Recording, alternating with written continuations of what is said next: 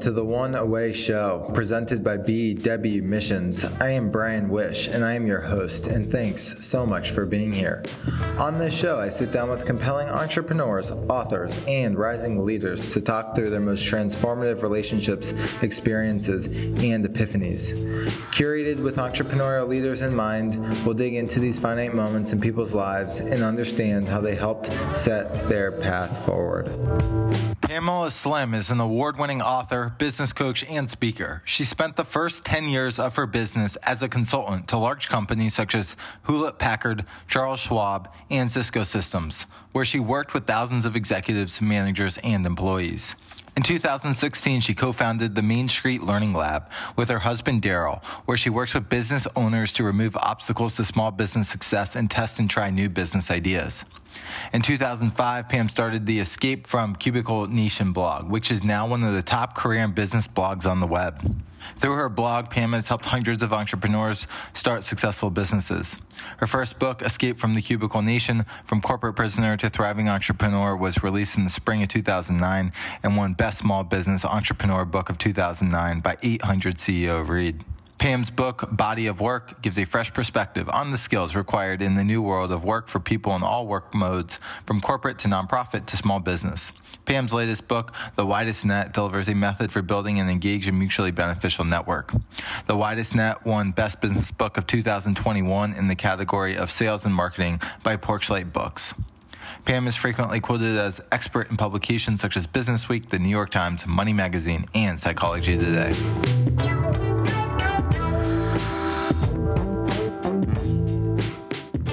Pamela Polka Dot Slim. Hi, Pamela. Nice to see you. Nice to see you too. That reference was to beautiful polka dots that she's wearing, and I just wanted to call it out. So, Pamela, I'm thrilled to have you on the show today. You do some really, really interesting work. And I'd love to know, though, what's the one away moment that you want to share with us today? What came to mind right before we jumped on this call is actually something on the personal side. Now, let me think. I'm 55, so it's probably maybe, 8 years ago or something like that. But I had been in a very toxic relationship, as one does in their 20s, sometimes through the learning journey, and had gotten to a place where it was really just becoming untenable. And I had never visited a therapist before.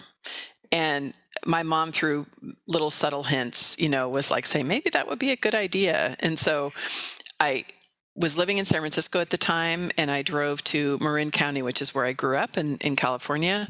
And I went to see a therapist, and it was one of these like really deep conversations. And she looked at me at a certain point and she said, I'm really not supposed to say this, especially like at a first therapy session, but you're talking as if you're a hostage and you need to get out right away. And something happened in that moment where all of a sudden I started to see this vision of a particular spot in a lake that I used to go to as a little girl. It's called Phoenix Lake.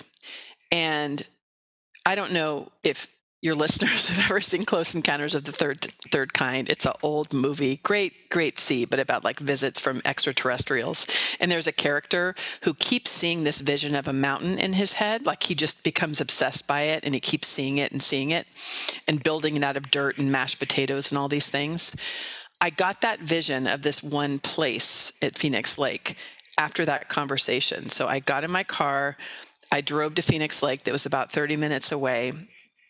And I started walking around the lake like I used to do as a little girl. And it was surreal because it was as if I could just hear the heartbeat of the earth. There was something that was happening where I just felt like there was movement underway that was way beyond a normal experience. And I kept walking around the lake and just being called to this vision that I saw this particular spot that I hadn't visited in a really long time. And I came around a corner and I looked when I saw this one spot, which is right where a river was feeding into the lake. And everything just broke down internally. I just started sobbing. It was just this huge, release and breakdown from many years of being in a toxic relationship. And so I went there, I sat by the water, cried it out. And then something I've never experienced before in my life, it's as if I could physically feel like there were hands at my back. It was like pushing me. And I was like, okay, this is the time in which I'm going to get up. I'm going to walk back to my car and I'm going to leave right now. And so that's what I did. I walked to my car, drove back home, packed everything in garbage bags, X'd out of there. And it's one of these spiritual epiphany moments that I will never forget. It reinforced for me the drive of freedom, of just how precious a value that freedom is to me, and how who knows what was at play to make sure that I remain free. And I'm very thankful, very, very thankful for whatever that was, and my agency in listening to it and in leaving a toxic situation. That was unbelievable, incredible, and just, I got chills multiple times as you were talking, more offline, but wow. So thank you for sharing that so vulnerably, and also for sharing that experience. So formative. Can I unpack that a little? Bring bit? it. Yeah. All right. Oof. Okay. So you were at your therapist for the first visit. She said something to you about being a hostage, which just opened you up and to have this spiritual moment to I need to go somewhere. What I would love to know is, what did feeling like a hostage feel like? What was toxic? Where you got to the sounds like the end of the road where you didn't know which way to turn.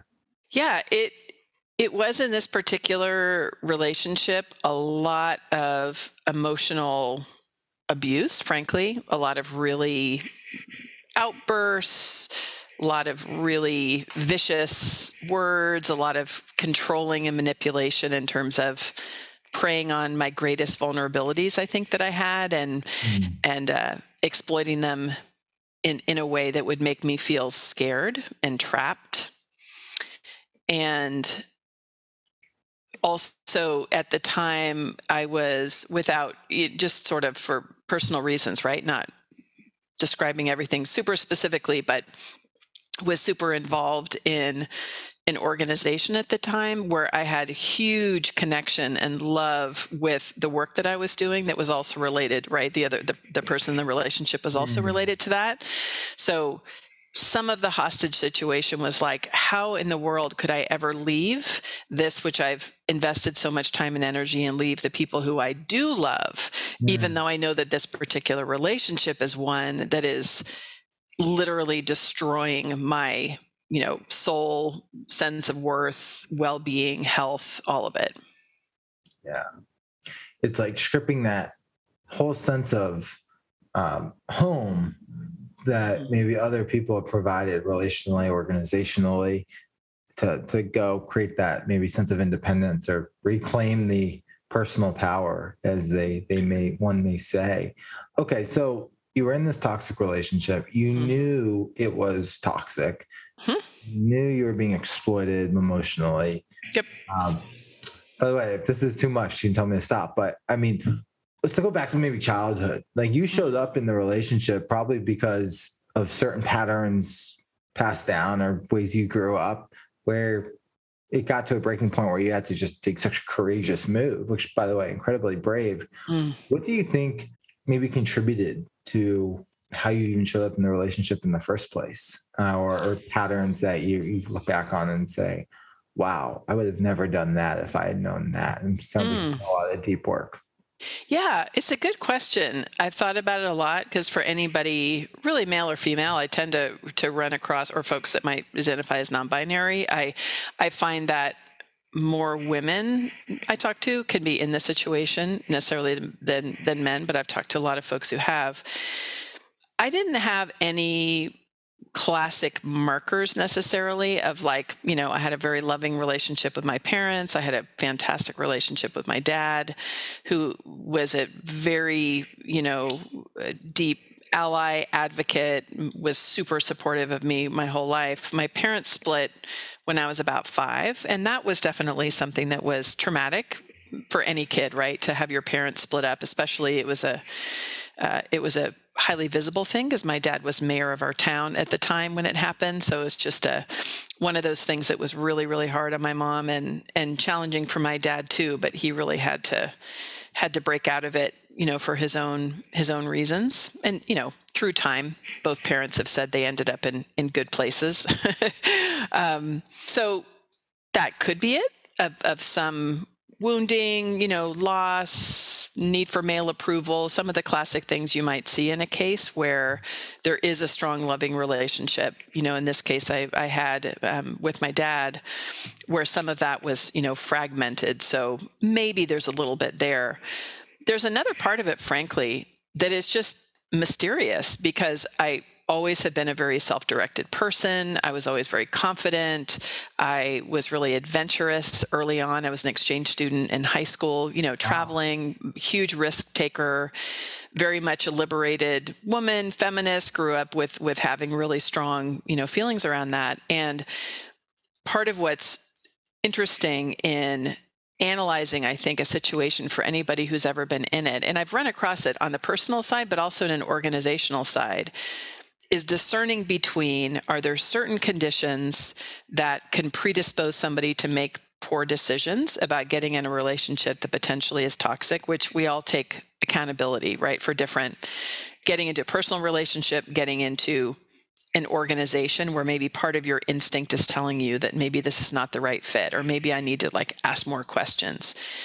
There's another side to it, which is narcissists are fucking manipulative as hell and can take people who might have an instinct toward kindness, caring, and maybe a need to be loved and valued, which I think all of us have, and manipulated in a way that I had never before had an understanding of. I had never met somebody, of course, who is a complex person, not 100% terrible. Nobody is, right? Person had their own set of trauma, which I totally deeply understand. But there was a dimension to that, which is, I don't know if I ever could have seen it coming, because there is another side that has lots of charisma, lots of connection, lots of ways in which there are positive things in the relationship. Yeah. So it's a good question, but Well, yeah. totally. I mean, so I guess 2 things. One, I think we all have these experiences that create a script for us growing up. So we enter into things maybe a little unconsciously.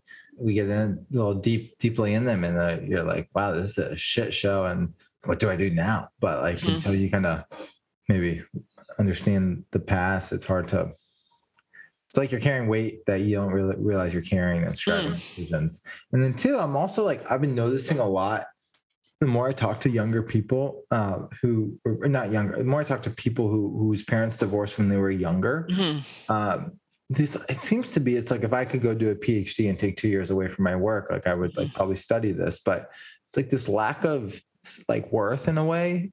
You might have functional confidence, but it's like this lack of worth in a way from the divorce, and then entering into relationships, almost feeling a little powerless. And it's just fascinating to me, right? Where if you grow up in a stronger, let's just say a more stable home environment, your worth and development is a little more, I think, strongly rooted or based on healthy relationships, because you know what that looks like. So it's interesting. Again, I'm not trying to tell you, I'm not certified in anything, but I definitely love hearing and understanding stories. And what you shared is so powerful. But also, and I think powerful in the fact that, can I ask, how old were you? You said you were in your 20s when this toxic relationship ended? Yeah, I think, maybe my early 30s. So yeah, it's probably maybe 31 or 32, something like that. Yeah. And what, I think some people, you said, and was this your kind of first spiritual awakening per se? No, it wasn't. It was the second. Okay. All right. Can I You can ask about the first if you want. Yeah, sure. Can we? If we have too many, that's fine. But yeah, I mean, it was interesting because I think I've only, the ones that come to mind are probably just these two, maybe three in my life. But the first one was when I was in high school, and I had in pretty early on in like my early teens got into smoking weed and then doing a little bit harder drugs, mainly just coke and weed, because in the place where I lived, there were people, it was very abundant, a lot of wealthy people, even though we weren't particularly in my household, but the access to drugs was really available. So that was just part of like how I was in my teens. I think of it now having teenagers and I can't believe it, but I'd get high in the morning, at lunch, after school, every single day. And so it was a junior in high school, and I had actually been up all night the night before, and I could just feel like things were getting a little bit more out of hand. And I walked to the restroom from English class, and I was walking back down the hallway. And I saw this vision of two paths, and I felt it really strongly. Like there is a path that I can choose to take right now, which means leaving here and really not having harm come to me. And there is a path where I could just feel, I didn't necessarily see images of destruction, but I could feel like there was something really bad that was going to happen. And in that instant, on the way from the restroom back to the classroom, I made the decision to stop doing drugs. I never have done any since. Wow. And this was after doing it every day for multiple years. The next week, I went to a meeting of exchange students because my brother had been an exchange student for a summer through a program. I went to a meeting at my high school, actually met the student who was in Switzerland, which is where I ended up going, made the decision there very vehemently that I was going to go because I knew I needed to get out of that environment. And I ended up spending my senior year as an exchange student, which completely changed my entire life's course, just opened me up to all kinds of new things and was a really seminal moment. So yeah, wow. That was another time. Well, it seems like that internal voice really beats hard at your door, and you seem to listen to it. So yes, good. I love it. That's so powerful. Well, thank you for sharing. Okay, I want to go back to your second spiritual moment, but I thought we should get the first one out of the bag too. So, do you have any idea we're going to talk about any of this morning? No, I didn't, which is part of the fun of it. I like spontaneous shares. It's fun. It's fun to go back because it has informed. Both of those have informed a lot of, I think, where I am in my life now. Yeah, no doubt. Super cool. So you had this moment. You went to Phoenix Lake, had a grief session, and just cried it out in the best way. And you went and you packed your bags up. I assume you were living with your partner? Yeah. So take us there. What happened next? You went home, you packed everything up. Where'd you go? What was the reaction on the other side? What did you do? What was next for you? Yeah, he was gone. He was actually out of the country at the time, which was part of where I just felt like I had this opportunity.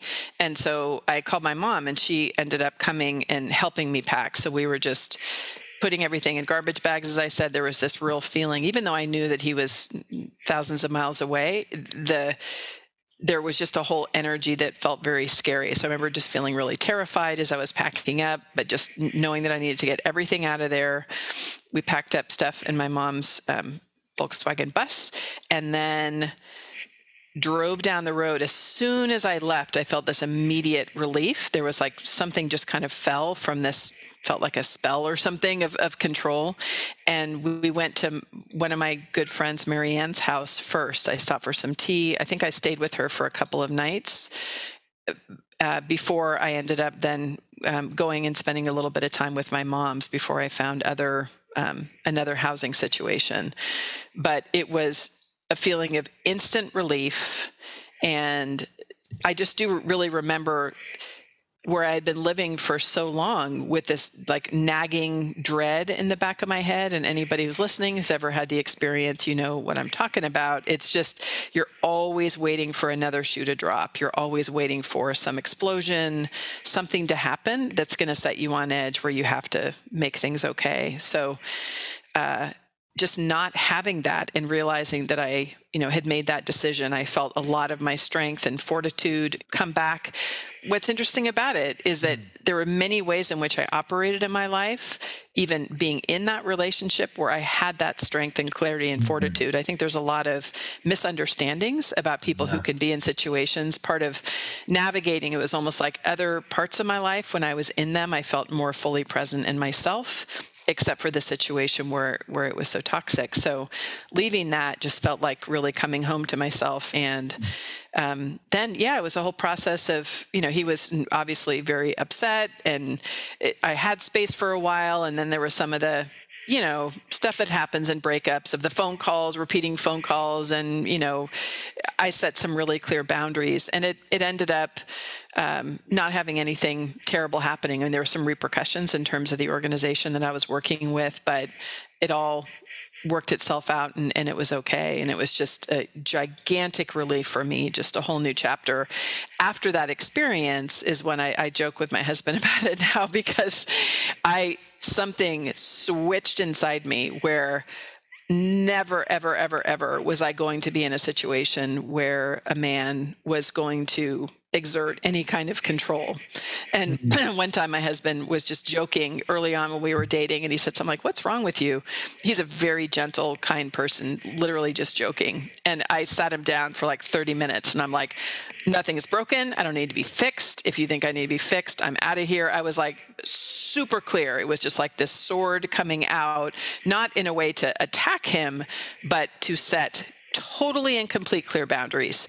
I don't give a shit how much power that you're trying to wield, but I will not take it anymore. And that's been a good warrior sense that has served me well. I always like to approach life with love and compassion, but I also have a really clear edge of justice. And it has helped me to speak truth to power, which is a lot of the work that I do today, and really dismantling some oppressive systems that sometimes hold the same type of energy as I was feeling in my personal relationships. Wow. Good for you for maybe starting to feel that feeling of trapping per se, and kind of setting a hard boundary to say, hey, this is my experience and what I've learned. And for us to have a healthy coexisting relationship, this is what I need, which I didn't say it in such a nice way, but of course. But it was important.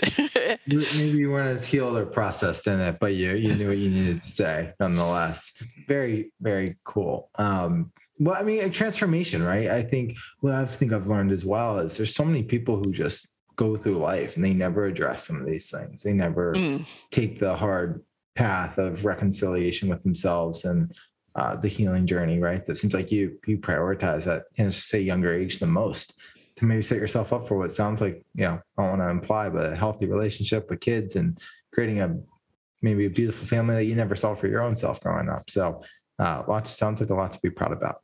It's true. I had a beautiful family growing up. So just to be really clear in terms of divorced families, it's more I've had, it is a point of view, and I know everybody has a different experience. I think it does make a difference where there's a healthy relationship at home sometimes for kids to have the experience of parents together.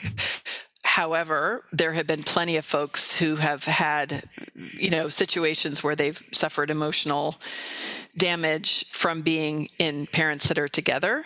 And there are plenty of kids who have come from a home where there's been divorce who have not made the same kind of choices that I made. So I know it's not a binary in terms of one or the other, but it's really important to me because looking at the journey that my parents made and for people in my life that have made the choice to divorce, there are clear, difficult consequences, and there are ways of navigating that can still be very strengthening. And I know my parents really did a great job in not tearing each other down, maintaining strong relationships with us. So I had a very good, strong family life, even though it had some really hard parts and it was maybe not conventional.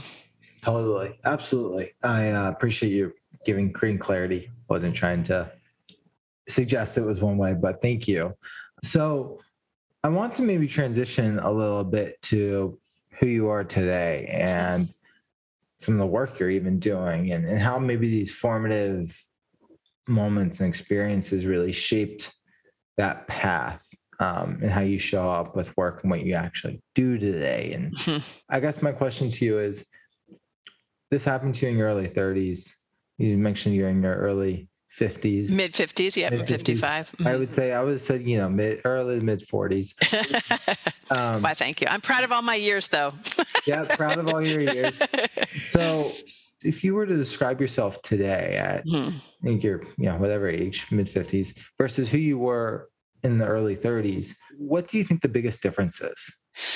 Well, there are components of how I was then that I feel like have carried through the way, as I've described earlier, that I've always known myself, of being very adventurous and tolerating huge amounts of risk, loving people, loving my work. The difference, I think, is really having a lot of agency, of personal agency, of not tolerating relationships and not perpetuating relationships that have an unhealthy dynamic in terms of poor boundaries or manipulation. I feel like in work I do every day as a coach, I am extremely defiant about the nature of the role that I play and how it's really my job to help support their own growth, development, make them better, stronger, more capable. And I do not like to approach the work from the position of, I am here to make you better, or I'm going to direct what you're doing, because that goes back to this feeling of, I know how much I did not like trusting my own sense. I'd love to have a partner, where I do have a wonderful partner now. My husband, Daryl's an amazing person, an amazing spouse, amazing dad. There's lots of trust and partnership where I never feel like there's a power over. He's not telling me what to do. I'm not telling him what to do. So that's a component, I think, that is different. And just with age comes caring less about what people think and probably leaning more into the kind of transformational work that to me is really important. And a lot of it is just helping to dismantle systems in business that have been really ineffective, that are more manipulative or oppressive. I call it empire culture in my work now, where there's this feeling of crushing, dominating. And now you can understand, given my personal history, why I do not like domination. I don't like to perpetuate models of domination. And I like to call out where there's inequity and support folks who are working toward healthier, more just and equitable spaces. I think it's powerful to understand how you want to help and support other people. Sounds like you're not here to control, similar to how you don't want to be controlled. You don't want to control other people's growth and development, and let them show up how they are, and show them the path, perhaps, if they want to follow along, and then maybe suggest and let them define it for themselves.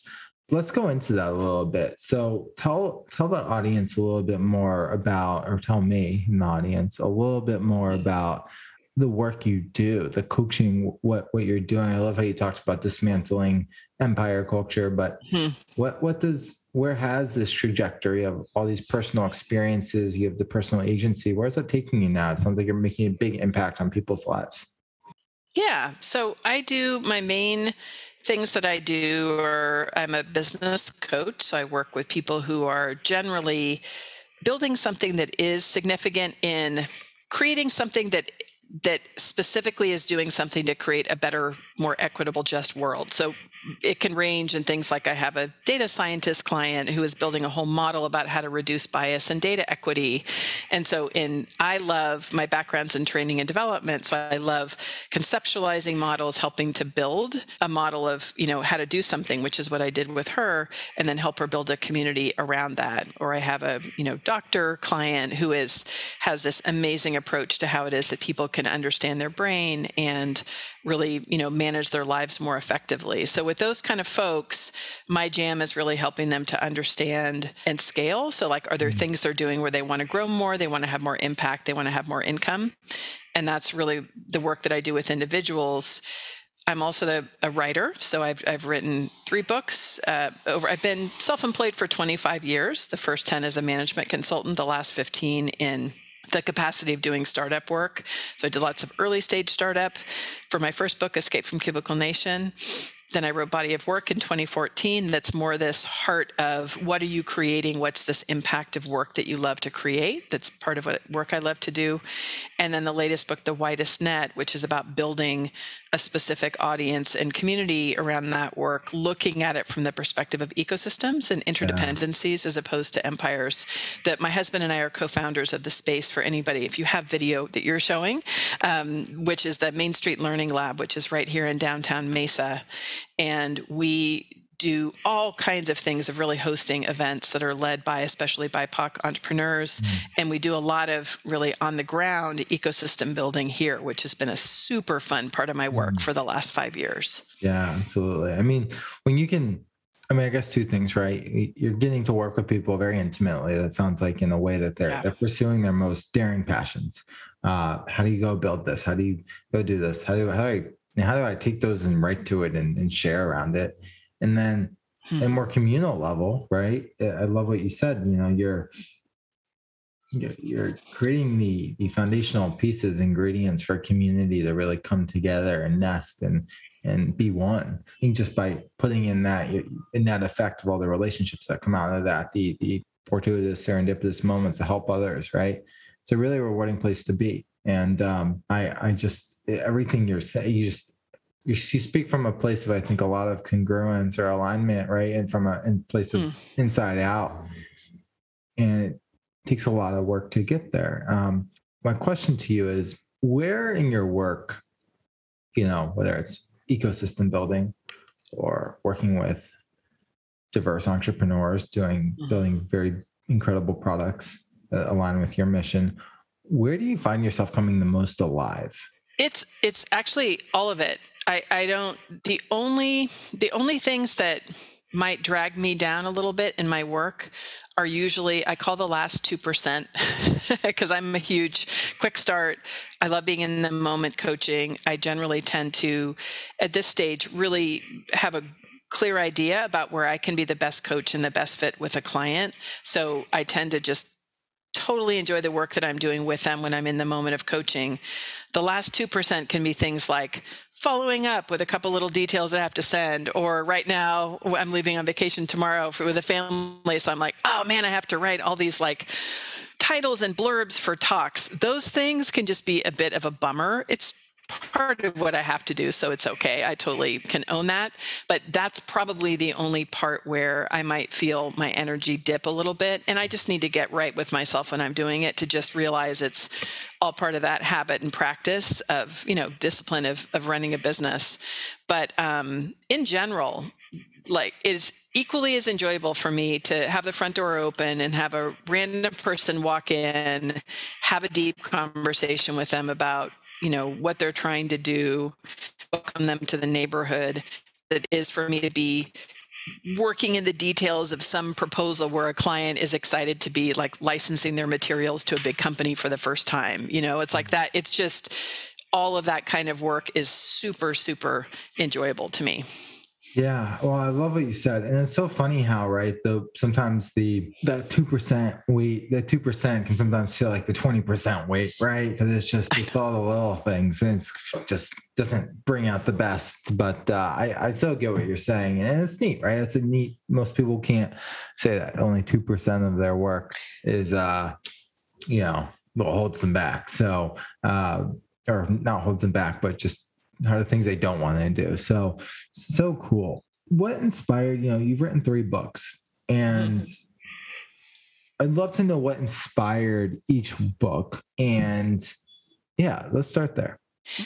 The way I describe my own author journey is I'm really a author practitioner. I started my blog, Escape from Cubicle Nation, in 2005. So that was a specific purpose. I had taken a class about building an online presence in 2004 by Suzanne Falter, and writing a blog creating a blog name and creating a blog was an assignment for that, which thank God, I'm so thankful. Like way back when it was the early stage days of content marketing and all of that I kind of got in early.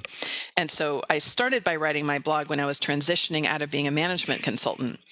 I love that work, but I met my husband. I moved to Arizona, and we knew we wanted to start a family, and I didn't want to be on the road all the time. So that I've always loved writing, but I never would have imagined that I would be an author writing books. It was at first a vehicle for sharing ideas to connect with potential clients. So because I had made the decision to specifically work with people leaving corporate to start a business, hence Escape from Cubicle Nation. So that journey was one of real discovery, and it was just a magical mystery tour of connecting with so many people. When I realized what the online world was like, it was just a magic filled with possibilities.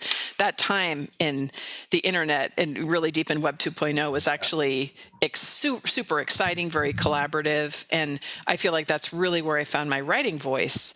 And I ended up getting my book deal because my editor from Penguin Portfolio had actually listened to my podcast at the time first, and then had read my blog. So it's like the writing drew in a book deal, but the writing was based on daily conversations that I was having with my clients. What were the issues they were concerned about? What were patterns that I noticed? And so that has been a journey that I've had for books, is I write what I know that my clients are asking for.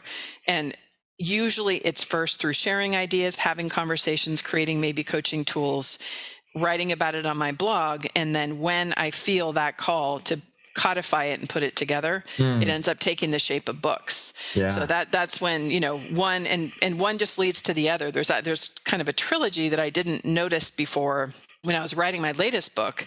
But when you think about it, where Escape from Cubicle Nation is helping people to just leave the construct of corporate so they can be on their own in a financially viable way, just getting out, which is a huge transition for people. Once they're self-employed, the next questions that start to emerge is really, what am I creating? How can I actually create something that's meaningful? And that's the whole main purpose of Body of Work, was what I call the love letter to creation, and really helping people deeply understand who they are, what do they want to contribute to the world, and also mitigating a little bit of the entrepreneurship is the only way to be cool, creative, and free, because I think that's bullshit. And people can create meaning in many different work modes, working in an organization, working in a government, university. So it's more about being conscious about what you create.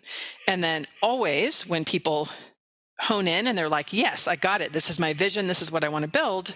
The next question is, where's my audience? And how do I actually build it in a way that feels authentic, that's not empire culture, that's not being a smarmy marketing person? And that's really where the widest net came. Wow. It all builds, like you said, and one thing led to the next. But it's so cool that you started out in Web 2 so early, building relationships on the interwebs, following that. And I love what you said. It's like I go do the work and it kind of formulates and comes together, and I realize it's time to write the book. Whereas you're not like, you're not like the person's like, I just need to go write the book on this to become an author. It's like, no, let me take my internal experience, codify it, and put it out there in the world that's usable, equitable, and I can use on my own the story. It seems like your personal experience has driven a lot of the narratives, right, for what you've put out there, because that's your truth and you can own it. It is. And there are different viable paths, as you know well, right, in the work that you do, for reasons why people write and how they write.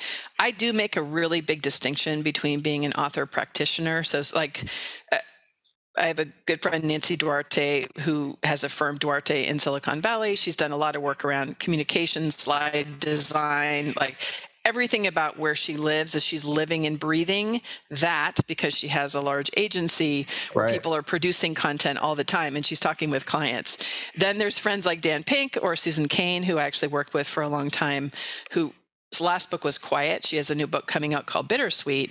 And for them, they can be really interested in a particular topic. Dan's latest book about regret, The Power of Regret, just came out.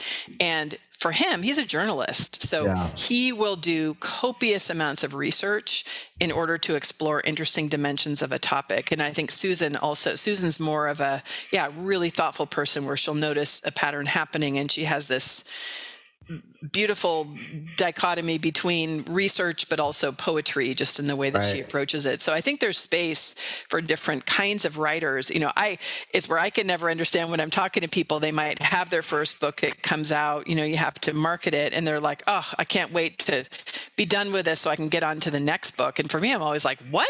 Like a book is the beginning because I write it so that I can then apply it and see how it works in the world. But because I'm an author practitioner, because that's why I write books, is to have frameworks that are helpful because this is work I'm doing every day. Yeah. So it's just a little different approach. Yeah. And there's no right way. But I was leaning into saying you take a lot of that lived experience and how to make it applicable for others, which is super rewarding. Not to say that Dan Pink or an Adam Grant type, right? Incredible authors. Yeah.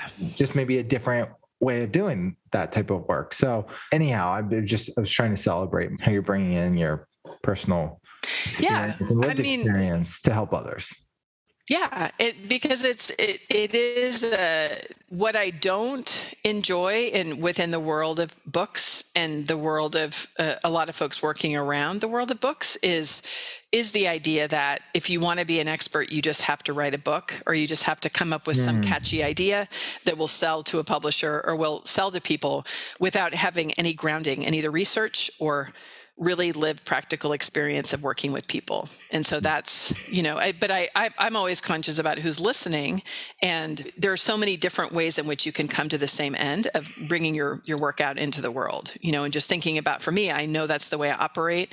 I couldn't imagine researching a topic without actually having lived experience with it. It wouldn't be fun. Yeah. No, I couldn't agree more. And by the way, I really enjoyed this conversation. I didn't know where we were going to start. I didn't know where it was going to go and how we kind of bring it all together. Either, which is part of the fun, right? So let me ask you one more question, and you can share where all the people need to go find you. Again, I love that you do, I think, a lot of things from the heart. So I'm not asking you to say, tell me your life perfectly in 10 years, but let's just say 5 to 10 years out. What are some of the dreams of yours that you want to manifest? I've been thinking a lot about it because it is a really cool time, I think, from like 55 to 70, where there's tons of focus and agency and energy. My kids are getting a little bit older, but it's still really fun to hang out with them. So in part of the 10 years on more the life family side is just doing a lot more travel. We're taking off tomorrow for a European jaunt. So we're going to London, Scotland, and Paris, which will be so fun. My family's never been. I've been myself, but my kids totally love to travel. They're completely open to it. And knowing that there is that enthusiasm and energy and that both myself and my husband can do work, from anywhere, I see a lot more adventure of maybe taking, a couple months living somewhere, just traveling together more as a family. As they, go into college and so forth, we'll figure out if they want to travel with us. We all get along really well, so I have a feeling that they will if there's no other obligations, but a lot more adventure, travel, like meaningful connection with each other and with people in different places in the world. And of course, just being more safe to travel, now that the pandemic is finally waning a little bit. On the work side, I am getting much more clear that my work is shifting even more to being in that mentor role. I do a lot of work in particular with Black and Brown women. My husband is Navajo, so we have a really strong community here of Native entrepreneurs and also Latinx entrepreneurs. And I feel really clear and strong of just wanting to support the growth and development of leaders. I feel like I have one just superpower of just being able to see potential and just notice where they're amazing people. And so supporting that leadership growth and development feels really important, just to be able to strengthen businesses of leaders, everything, get people more active and visible in general in the business community, because there's such low visibility of the experts that actually exist. Yeah. And so just, that's a core mission we have here at the Learning Lab, but really doing concrete things in order to support that growth and development and network building between people who are doing that work. There probably is another book. My intuition has whispered to me that usually there's a little prize inside from one book to the next, which is, without knowing it, I put one concept in one book that ends up becoming the next one. So within body of work, there was chapter on avatars, ecosystems, and watering holes that end up being part of the framework for the widest net. And in the widest net, I have a section in one of the chapters about leadership and just that different stages that you have as you're navigating your body of work, and how do you make decisions, and how do you understand yourself, how do you navigate uncertainty, and how do you stand for what you believe. That feels like that will be the next book, but I am in no way ready to even think about working on it. This one just came out a couple of months ago, but I can receive very strong messages from the universe, and definitely this one is saying that makes a lot of sense. And those are the kinds of conversations that I'm having with my clients now who have scaled. Those are the kind of things they're navigating. So cool. Well, I am excited for your next chapter, or your 55 to 70 chapter. Me too. So cool. You're going to be exploring travel, family, and what a fun way to start the morning. Thank you for your time. Pamela, where can people find you? You can find me at PamelaSlim.com. That's awesome. Where all my contact info is. If you're a social media person, you can find all my handles there. Awesome. Well, thank you for your time. Yeah, thanks for having me. I appreciate it. If you enjoyed this episode as much as I did, I hope you leave a review on the platform of your choice and share it with a friend who you think would find it valuable. If you'd like to receive our written newsletter and thought leadership, head on over to bwmissions.com/newsletter and subscribe. See you on the next show.